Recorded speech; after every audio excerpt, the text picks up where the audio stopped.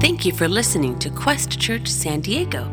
If you would like to know more about us, please visit us online at questsd.com. Again, that's questsd.com. If this podcast has been an encouragement to you, or if you would like to know more about Jesus, please email us at info@questsd.com. Thank you for listening.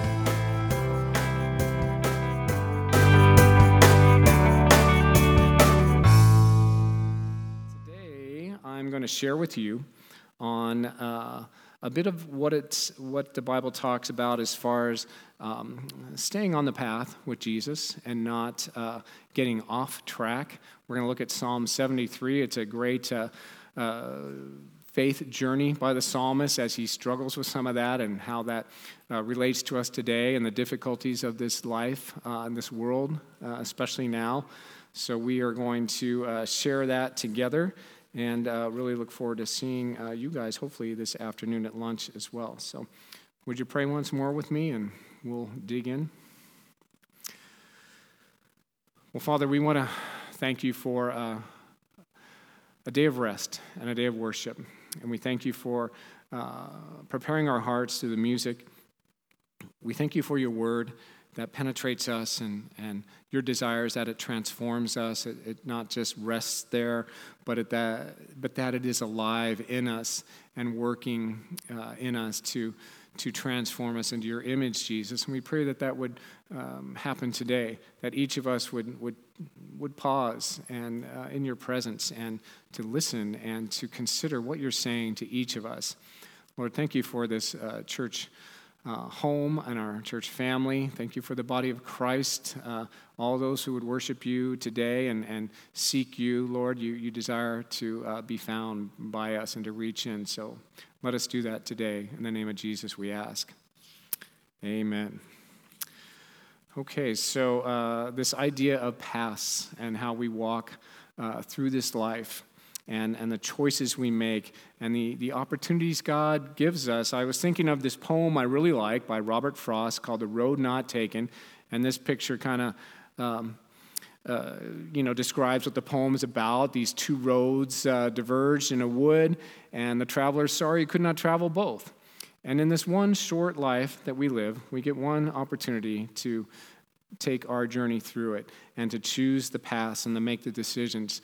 But basically, God has offered us two roads, and he is kind enough to give us the free will and the choices to choose which direction we'll go. And in the poem, it says, I took the one less traveled by, and that has made all the difference. So this narrower road we see up here, this one that's maybe a bit more overgrown, not as well-traveled, that's a little bit of what we're talking about today, is choosing that path of walking with the Lord and how so many miss that and choose the path that leads away from him. So that's our under consideration today. And Psalm 73, again, it's a faith journey of the psalmist as he considers the difficulty of doing that. But before we get to that, just consider the questions that we face when we're making those choices of following Jesus or not. And when we are followers, is the difficulties we can have along that way. God did not create us to march on a forced march path. He lets us choose to follow him lovingly and of our own free will. But know this, that the path we choose, which of those two paths, it has eternal significance, and it relates to all of our future after this life. And know also that we weren't made to wander and to be lost, that God's desire for us is to have direction and purpose and meaning and significance and hope, and also that we aren't to travel that path with the Lord alone. He desires for us to have fellowship with another, to encourage one another, to engage in opportunities to reach out and to help. So think about that as today, if you're maybe at a crossroads yourself, if there's decisions in life to make and you're looking for God's will, how he loves to make it known to us if we'll just take a little time like we're doing today to seek his will and to patiently open ourselves to him and listen to his voice for direction. And, if you have a question of faith and aren't on the road with the Lord, this is an opportunity today to get on that road, to make that right choice, and to follow him with your whole life. Today is a great day to make that decision and that prayer. It's not enough just to be a believer in Jesus. You need to be a receiver. You need to receive him into your heart, let him have lordship of your life, and not and be on that path with him for all your life. So asking directions when we're traveling is not a popular thing, especially with our men out there. But I don't know that anybody likes to admit they're a little lost. So this person, I had a picture up here of somebody who looks a bit lost in the forest. And it's easy to happen when you're out there in the forest. And what you do when you're lost is you should stop where you are, because you can get more lost. And if you're really lost, then those who are seeking you are better able to find you that way.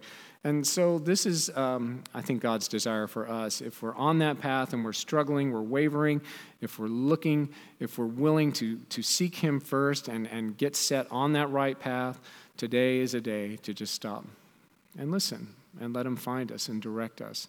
So don't miss that. Don't miss that with your Sundays, with that small amount of time we might carve out for him. Because again, we only have one opportunity to make that right journey in this short life we live. So if we're asking directions, God has been faithful in his word to say, my word is a lamp to your feet and a light to my path. He will provide the direction if we just seek his will and his guidance for us. He can, as believers in the challenges along that journey, if we're wavering or we have choices to make or even at a crossroads, he will give us his direction if we seek him through his word, through prayer, and through listening for that clear, still, small voice, that peaceful voice. And if we look at our circumstances through his eyes, he's faithful to direct us.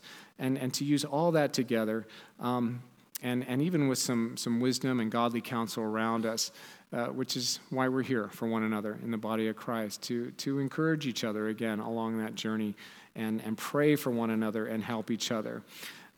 So Jesus would give us this guidance. He would say, follow me. Follow me because I know the way. And he's walked this way before us. He came to this earth. He walked as one of us. He lived, he suffered, he died. He knows our issues, and he is there to guide us through each step of it. So he says, follow me, and he also says, I am the way, the truth, and the life. He's the way to everlasting life. He is that straight, narrow path that brings us to eternal life.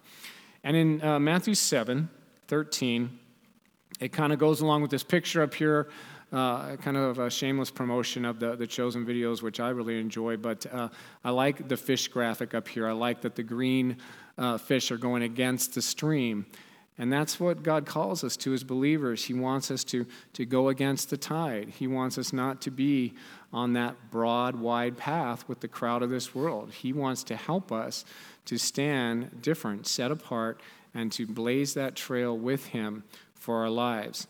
And he makes this clear in Matthew 7:13. He says, enter by the narrow gate. Enter that path by the narrow gate. For wide is the gate and broad is the way that leads to destruction, and there are many who go in by it. Because narrow is the gate and difficult is the way which leads to life, and there are few who find it. So today we're going to consider what can get us off that path and realizing how many are not on it and maybe never will be, and how that grieves the heart of God and how desperately he wants all of us to to be on that path with him that leads to eternity in heaven and not separated from him forever, which is that broad path. And this can be slightly heavy in looking at the rough and rocky road that we walk in this life, the difficulties, the sin, the wickedness in the world that can really trouble us, that can create fear and worry in us and stress. The story in this psalm talks about how stressed out this psalm, the writer is about the wickedness in the world, and we'll look at it in detail, but just knowing that how there is so much, and we'll talk about some of those difficulties in life that can make us stumble and fall and lose our way. But it causes fear and it causes worry, and it can vex us. This word vex comes up a couple times in the psalm and in another passage we're looking at, and to look it up, it's more of an irritation or an anger, to be vexed and frustrated or upset. And I think all of us can look out on this world, and there's a multitude of issues that will get us that way. I think just watching the news, I'm sure some of you guys do that sometimes, right? Try not to unless you want to be vexed, right? Because within 30, 60 seconds, it can stress you out, and we can become fearful and worried and irritated and angered and vexed and upset. So, real quick, a couple responses that we can have to the fears and anxieties that the wickedness and the difficulties in this life can cause us. And so in 2 Timothy 1:7, I just have a couple of scriptures here to share with you. He talks about that fear, and quite simply, God says that for God has not given us the spirit of fear, but of power and of love and of a sound mind. God desires that we do not fear. And he also says that perfect love casts out all fear. That's our love for him, our trust in him. He gives us that peace and removes that fear, and his love for us, that oneness on that path together, will help alleviate the fears and anxieties that the stress and difficulties of the path and the wickedness of this world can leave us with. And as far as the worry, he has another scripture over here about that, and he says, "Be anxious for nothing, but in everything by prayer, supplication," which is just petitioning God with our needs, with thanksgiving, let your request be made known to God, and the peace of God, which surpasses all understanding, will guard your hearts and minds through Christ Jesus. So on that path, that rough road that it can be, he says quite simply, don't worry about anything. Pray about everything, and stop by off the road and pick up some peace, because there's an abundance of that along the journey for you. So don't worry about anything, pray about everything, and pick up all the peace that he has waiting for you through doing that. So our responses to the wickedness in this world. We talked about the fear and the worry and just the evil that can be out there, that can be oppressive and cause us stress. He says, do not be overcome by evil, but overcome evil with good. And he also says, repay no one evil for evil. So we want to do unto others as they would do to us, not as they have done to us, but as we would like them to do to us. So we're not going to repay evil for evil. We are going to love our enemies. God says, on that path with me, it gets difficult and it gets rough, and there's a lot of evil and wickedness, and you will want to stumble, but don't fall into the trap. Don't get off the path of returning evil for evil and responding in kind. He says, do good to your enemies. Pray for them. Bless them that persecute you. So let's consider that as a relief from some of the stress and the fear and dealing with the darkness that is all around us in this world. And again, not to harp on that, but to give us tools and hope beyond that, to not focus on it, but know that it's real and know that God has a plan for it. So in Psalm 73, if you want to turn there, please follow along. If you need to jump up and grab a Bible, there's some on the side tables, or if you have one, I would turn there. it's a great psalm that talks about a believer in crisis. He's having a crisis of faith, and it's due primarily to the wickedness that he sees around him in this world. And he starts off in verse 1. He says, "Truly God is good to Israel, to such as are pure in heart." So he's proclaiming his love and his affiliation on that path with the Lord. And that's a foundational truth for him. But he immediately goes on to share his struggle with us. He talks in verse 2 and 3. He says, "But as for me, my feet had almost stumbled. My steps had nearly slipped, for I was envious of the boastful when I saw the prosperity of the wicked." So looking around him, seeing this world and the wickedness and how there is almost a blessing for so many who rebel against God. And God does bless all of his creation. He gives the sun and the rain to us all and his world for all of us. But when he sees that there's no penalty for this, he's very frustrated. And he's got a storm coming to him, but he has faith, and we're going to see how his foundation stays secure through this. And if you have the foundation of the Lord Jesus in your life, if he is your Savior, if you're on his path, then these storms, which will come, the difficulties, the trials, won't break us, but they will end up building us stronger, to build more on that firm foundation. But he's envious. And his problem is he's looking a bit superficially. He's looking at the material things. He's looking at the temporary things. He's looking at the circumstantial, and he's looking at it emotionally. So, but he can't ignore what is going on around him. And in verse 4 through 12, he talks about this more, about the wickedness of so many and how they seem to be prospering in the midst of it. So in verse 4, he says, "For there are no pangs in their death, but their strength is firm. They are not in trouble as other men, nor are they plagued like other men. Therefore pride serves as their necklace." Pride is the marker of the rebellious against God. "And violence covers them like a garment." And God says, as a believer, we should wear wisdom and understanding and mercy and kindness and faithfulness. But we do see so much of the violence in this world. We could talk about all that. We see so much of the pride and rebellion and arrogance against God. And in verse 7 it says, "Their eyes bulge with abundance." There is so much greed and selfishness in this world that people are living for. And it says they have more than heart could wish. Living for materialism. They scoff and speak wickedly concerning oppression. And they speak loftily. The oppressiveness, the wars that have gone on, the enslavement, the killing, the violence, so much to get stressed about in this world, so much to be frustrated at the injustice that is in this world, how the wicked people are allowed to do so much damage. And this isn't to be hypocritical. We've all sinned. We've all fallen short. We all can stumble. But we're on that path with him.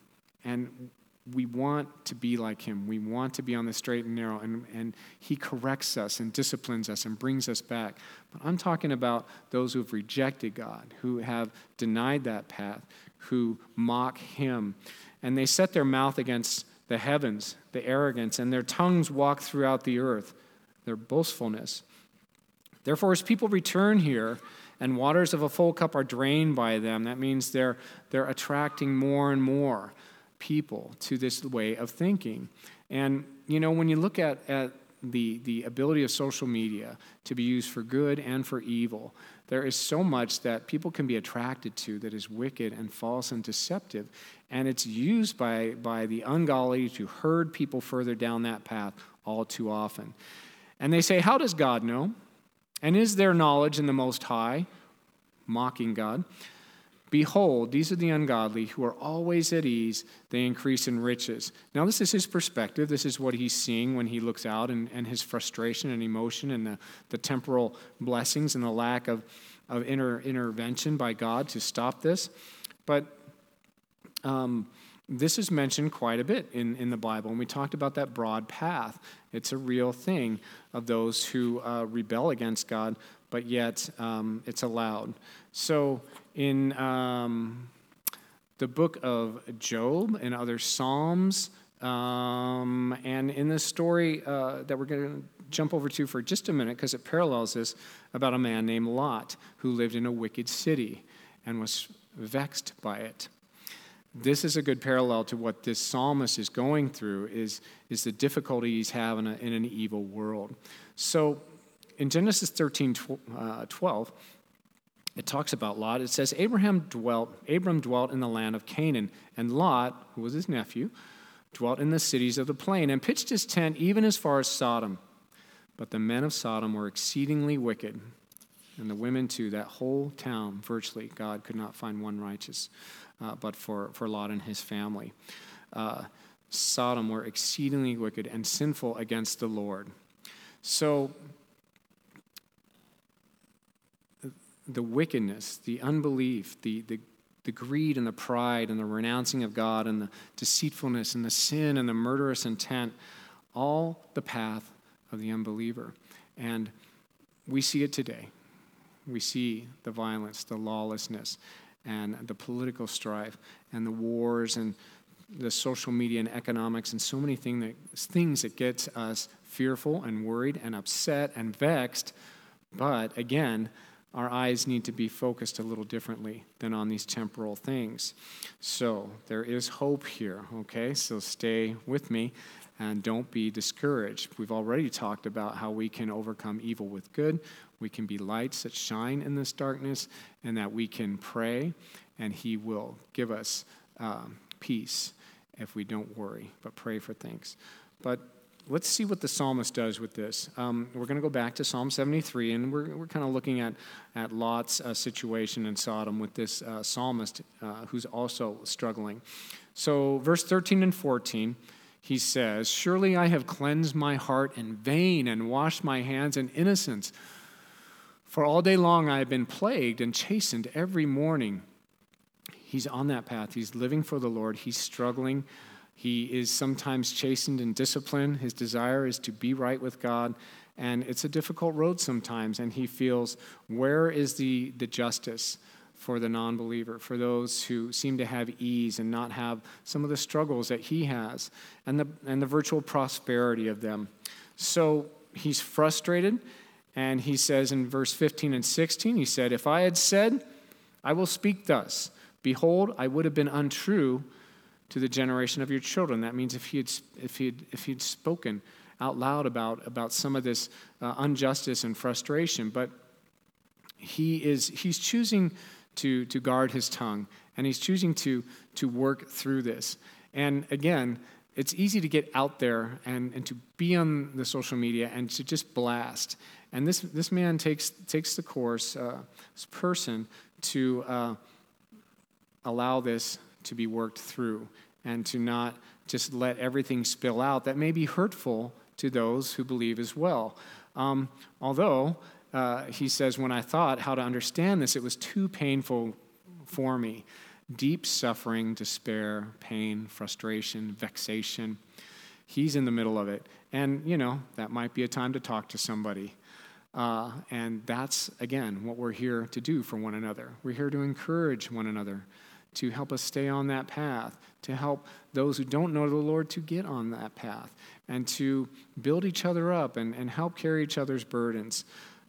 So he needs help desperately. He is vexed. I like that word. So we're going to look at Lot, because that's the same struggle he's having. Back in 2 Peter 2:7, righteous Lot, Lot's a believer. He's on the path. He has that faith. Who was oppressed by the filthy conduct of the wicked. For this righteous man dwelling among them tormented his righteous soul from day to day by seeing and hearing their lawless deeds. So, do any of you feel vexed daily? Are you a little frustrated by what's going on in life? Don't you long for home? Don't you long for God's justice? Don't you long for his heaven where this evil does not have such power? Well, this is Lot's problem. And Lot was a righteous man. He was in that community standing apart. He was on the narrow road. And he's referred to 3 times as righteous if there's any question about him. And he protected the angels of the Lord who came to that city with his own life and the lives of his family. He was doing his best to stay on that path, but he was vexed daily. And that's a lot of how we live and walk on that path. It is comfort and there's peace with the Lord, but there's also trials and difficulty. So, what does the psalmist choose to do about this? Are you ready for the key verse? Outline 17 in your Bible because that's the turning point. Psalm 73:17 is where he turns. And it says that until I went into the sanctuary of God, then I understood their end. He meets with the Lord. We talked about him meeting with somebody. He goes to the Lord. He takes it to the Lord in prayer. And he gathers in fellowship. And he receives the blessing of praise and worship and the word and prayer and fellowship. But also he can receive that through the Holy Spirit that we have today dwelling in us. God, it's said that we are the temple of the Holy Spirit, that his Spirit lives in us. So we can commune with God. We can hear from him. We can meet with him best through prayer, best through his word. That's how he speaks most clearly. But also through, again, some godly counsel and some fellowship and corporate prayer and worship. Corporate worship is where we can listen and seek and find him. So he does that. And he went into the sanctuary of God, and then he understood. He understands. He had knowledge, and he was looking at the world, but he didn't really understand what he was seeing and what God's purpose and plans were. Now he's aligning with God. Now he is seeing what God sees. And, asking for wisdom and understanding is so critical in living this life and walking that path. And his word is the source of that. So God gives us assurance that he is just and his word is true. And the psalmist understands God's judgment. And he sees, as he goes on in verse 18 through 20, he says, surely you set them in slippery places. You cast them down to destruction. Oh, how they are brought to desolation, as in a moment they are utterly consumed with terror. As a dream when one awakes, so Lord, when you awake, you shall despise their image. It's heavy, heavy judgment on the wicked and unbelieving in this world. But it is justice, and God's justice is good and fair and right. But knowing this, the other side of his justice is his mercy and his compassion. And in 2 Peter 3:8 and 9, he says, but beloved, do not forget this one thing, that with the Lord 1 day is as 1,000 years, and 1,000 years as 1 day. That means he's patient and long-suffering. The Lord is not slack or slow concerning his promise, as some count slackness, but is long-suffering towards us. Why? Why does he wait? Why do the wicked prosper? Why doesn't he not elicit immediate judgment? Because he's not willing that any should perish, but that all should come to repentance. His heart is for every person that he created to come to repentance, to get on that path with him. And that's what we should be thinking about and have compassion about and rejoicing about, that we are on that path. And also in Ezekiel, it mirrors that same thought. He says, as I live, says the Lord God, I have no pleasure in the death of the wicked, but that the wicked turn from his way and live. Turn from your evil ways. For why should you die? And God did everything he could to prevent that. He gave his son to take that place of suffering and judgment and death and destruction, and that path, to remove that path, to put people on the right path towards him. But the rebellion and the wickedness persists, and God's judgment must come, because he's a righteous God who must follow his word, but also his abundant mercy is in the other hand. So Lot, back in Sodom, the psalmist sees and understands and learns what God is doing, and understands the end point of the wicked, and it's not prosperous. But Lot, he saw God's judgment. as did others. And it says about God and turning the cities of Sodom and Gomorrah into ashes, condemn them to destruction, making them an example to those who afterward would live ungodly. As an example, God has spoken of his coming judgment.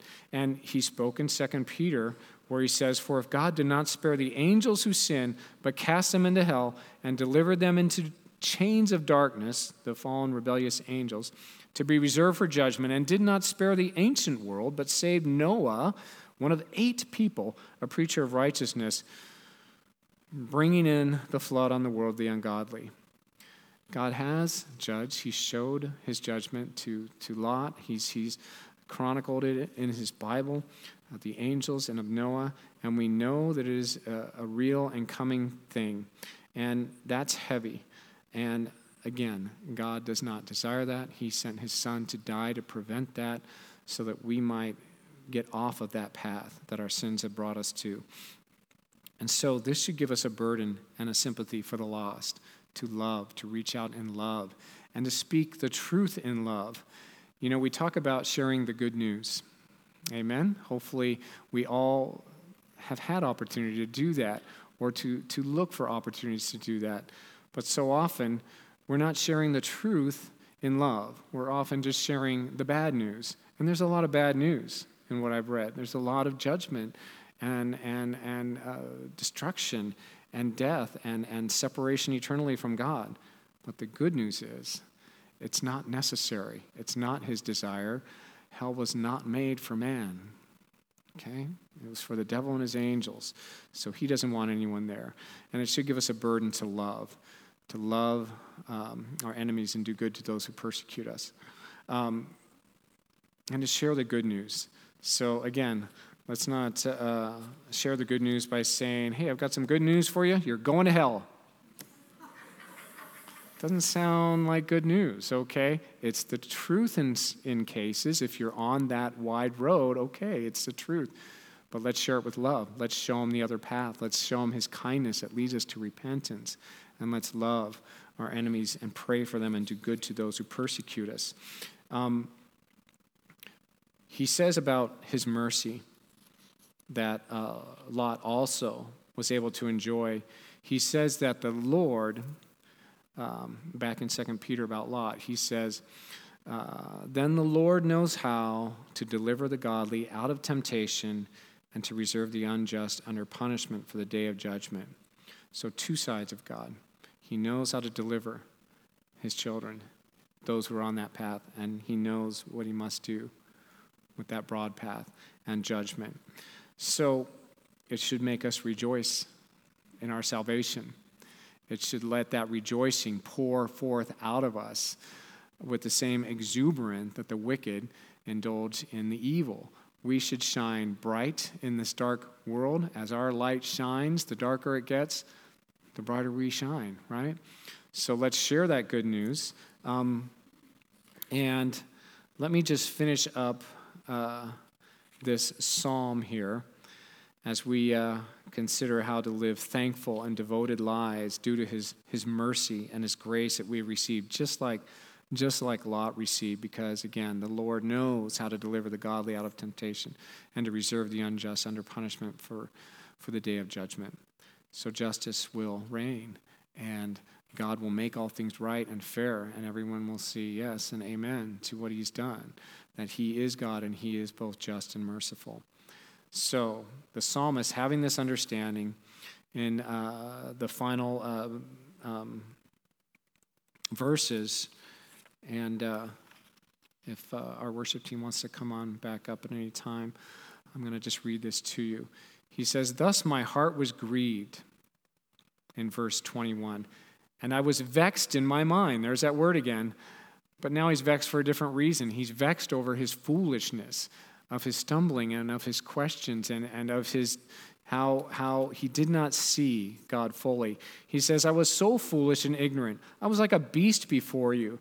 And he's thinking like an animal. He's thinking of just the temporal, just the circumstantial. And he's not thinking and seeing as God sees. He's looking, his focus is outward instead of upward. He went in the sanctuary, he looked to the Lord, and the Lord spoke his truth to him and gave him peace. He says, "Nevertheless, I am continually with you. You hold me by my right hand. You will guide me with your counsel, and afterward receive me to glory." So he's rejoicing. He's free of that. He's rejoicing in the mercy he's received. He's got that reunited spirit with God. He's on that path. And he says, whom have I in heaven but you, in verse 25? Whom have I in heaven but you? And there is none upon earth that I desire besides you. My flesh and my heart fail, but God is the strength of my heart and my portion forever. He's our strength for today, and he's our hope for tomorrow. He finishes with the last two verses. He says, "For indeed those who are far from you shall perish. You have destroyed all those who desert you for harlotry. But it is good for me to draw near to God. I have put my trust in the Lord, that I may declare all your works." Declaring. If our boldness to declare that good news was as bold as the wicked unbeliever to declare the falseness and the lies and the violence and the greed and the deception and everything wicked, if we would be as motivated to share and declare all God's works by his power, which is the easiest way to do it, not by whipping ourselves into good works and frenzies, but allowing it to pour out of an abundance of filling when we're filled in his sanctuary and meeting with him and prayer and the word, then what we could do to change this world. Would you guys stand with me? And I want to close in a prayer and one final scripture and a final song. I wanted to share a last scripture from Titus that will, again, help us to focus on that good path that God has put us on. And if we're not on that path, let's pray that God would bring us into his kingdom and unity with Jesus, confessing him as our Savior and Lord, and get us right with him so that we can walk that straight and narrow to him, to eternity, and all that he has planned and blessed us with and for. So let's pray. Let's pray through this scripture. Lord, you said that for the grace of God that brings salvation has appeared to all men. You desire all that should be saved, Lord. And the next verse says, teaching us that denying ungodliness and worldly lust, we should live soberly, righteously, and godly in this present age. So, Lord, help us not to desire the wicked things of this world, the things that get us off path. Help us to look to you and righteous living. The next verse says, looking for the blessed hope and glorious appearing of our great God and Savior, Jesus Christ. Looking to the end of that path, Lord, help us to stay focused upward and not outward. And this verse says, who gave himself for us, that he might redeem us from every lawless deed. Think about that. Pray about that he was given for us. You gave your own life that we might live and deliver us from every lawless, sinful, wicked thing that has been in us, that you are purifying us from. And it says, and purify for himself his own special people, zealous for good work. Lord, help us to be zealous. Help us to be excited. Help us to be exhilarated and not vexed about this world and this life you give us. And let us make the very most of it. And let us participate in the good work you have for us and the growth and the encouragement to one another and the meeting together. And Lord, finally, you said, speak these things, exhort and rebuke with all authority. Let no one despise you, meaning, Lord, disregard us. May we not be disregarded, Father. May we be heard by everyone you have that you want us to tell. Help us to tell the good news, to be about your good works, to be about your truth. Lord, we ask in the name of Jesus that your Holy Spirit would fill us and overflow to those around us, Lord, and that we'd speak the good news and speak that truth in love about who you are. In Jesus' name we ask it, Lord. Amen. Amen. If this podcast has been an encouragement to you, or if you would like to know more about Jesus, please email us at info@questsd.com. We'd love to hear from you. God bless you.